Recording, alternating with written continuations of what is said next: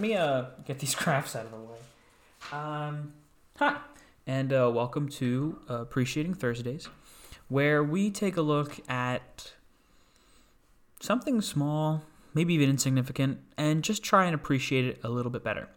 I'm Pastor Dan, and this week we're going to be talking about arts and crafts.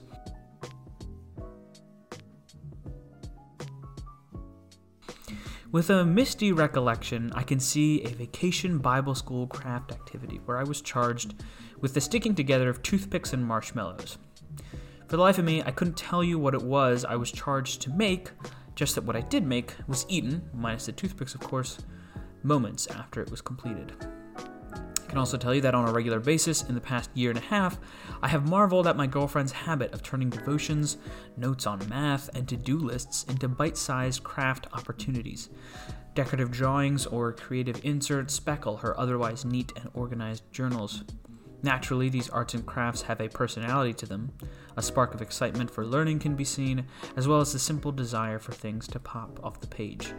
There is a tactile pleasure to arts and crafts, which is obvious to everyone who does them, and utterly useless to those of us who do not do them. Crafts are either a simple and rewarding creative outlet, or the messy wads of paper which cling to your refrigerator. I'll be honest, I tend to fall into the latter camp. Crafts have never really excited me. I've always subconsciously placed them in a category of sub-creativity, of not quite art. And as a creative adult, I pompously say to myself, I ought to be writing short stories, or taking up painting, or whatever other artistic endeavor I have dubbed mature. And after having this enlightened thought, I promptly write no short stories, compose no ballads, and paint no paintings. All the while, my girlfriend pursues her arts and crafts. She will be happy to hear that I am wrong, and she is right. Arts and crafts are not only good outlets for creativity, but they are also ones I would now argue reflect God's character. Look at the beginning of the Bible. In this love letter that God writes us, we are told the story of a hero, that's God, who sent his only son to die for us so that we could be saved from our own failures and reunited with him. The question we should all be asking ourselves at this point then is, who is this God? Who is our hero? Well, don't worry, he tells us. Throughout his word, he outlines his love, his mercy, his desire for justice, and his unfathomable patience. But the first thing God tells us about himself, the first characteristic he shares, is that he is creative. We get this from Genesis chapter 1, verse 1, which reads, "In the beginning, God created the heavens and the earth." This is the first thing that we learn about God, but there is more to it than that. Skip with me, if you will, to Genesis chapter 1, verses 26 through 31. Up until this point, God has been making the best arts and crafts imaginable.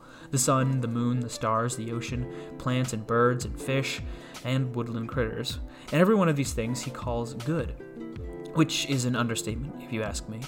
But then he decides to create humankind. Here it is, Genesis chapter 1, verses 26 through 31. Then God said, "Let us make mankind in our image, in our likeness, so that they may rule over the fish in the sea and the birds in the sky, over the livestock and all the wild animals, and over the creatures that move along the ground." So God created mankind in his own image. In the image of God he created them. Male and female he created them. God blessed them and said to them, "Be fruitful and increase in number, fill the earth and subdue it. Rule over the fish in the sea and the birds in the sky and over every living creature that moves on the ground." Then God said, "I give you every seed-bearing plant on the face of the whole earth and every tree that has fruit with seed in it. They will be yours for food.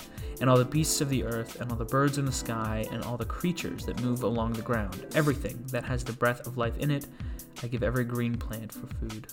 And it was so. God saw all that he had made, and it was very good. And there was evening, and there was morning, the sixth day. I asked my students at youth group why he calls the creation of humans very good when everything else he simply called good. And one student said, "Because we are made in God's image, and he is very good." We are image bearers of God, called to be like Christ. This certainly includes the virtues of love, patience, and mercy, but should it not also include creativity? At this point in the Bible, without any knowledge of God or Jesus beyond what we have read, to be made like God would suggest to be made like someone who can make things. The very act of creativity is a good thing. What you create may be foul or be used in wicked acts, but when we create, there is a part of our DNA that sings in tune with the Lord Almighty. So sing along. There is a lie that I've believed that to be creative, I must write the next greatest novel, but perhaps a letter to a loved one can be just as great. Instead of waiting for the next big idea that declares, yes, you are a creative person, remind yourself of that truth regularly, in any way that you can.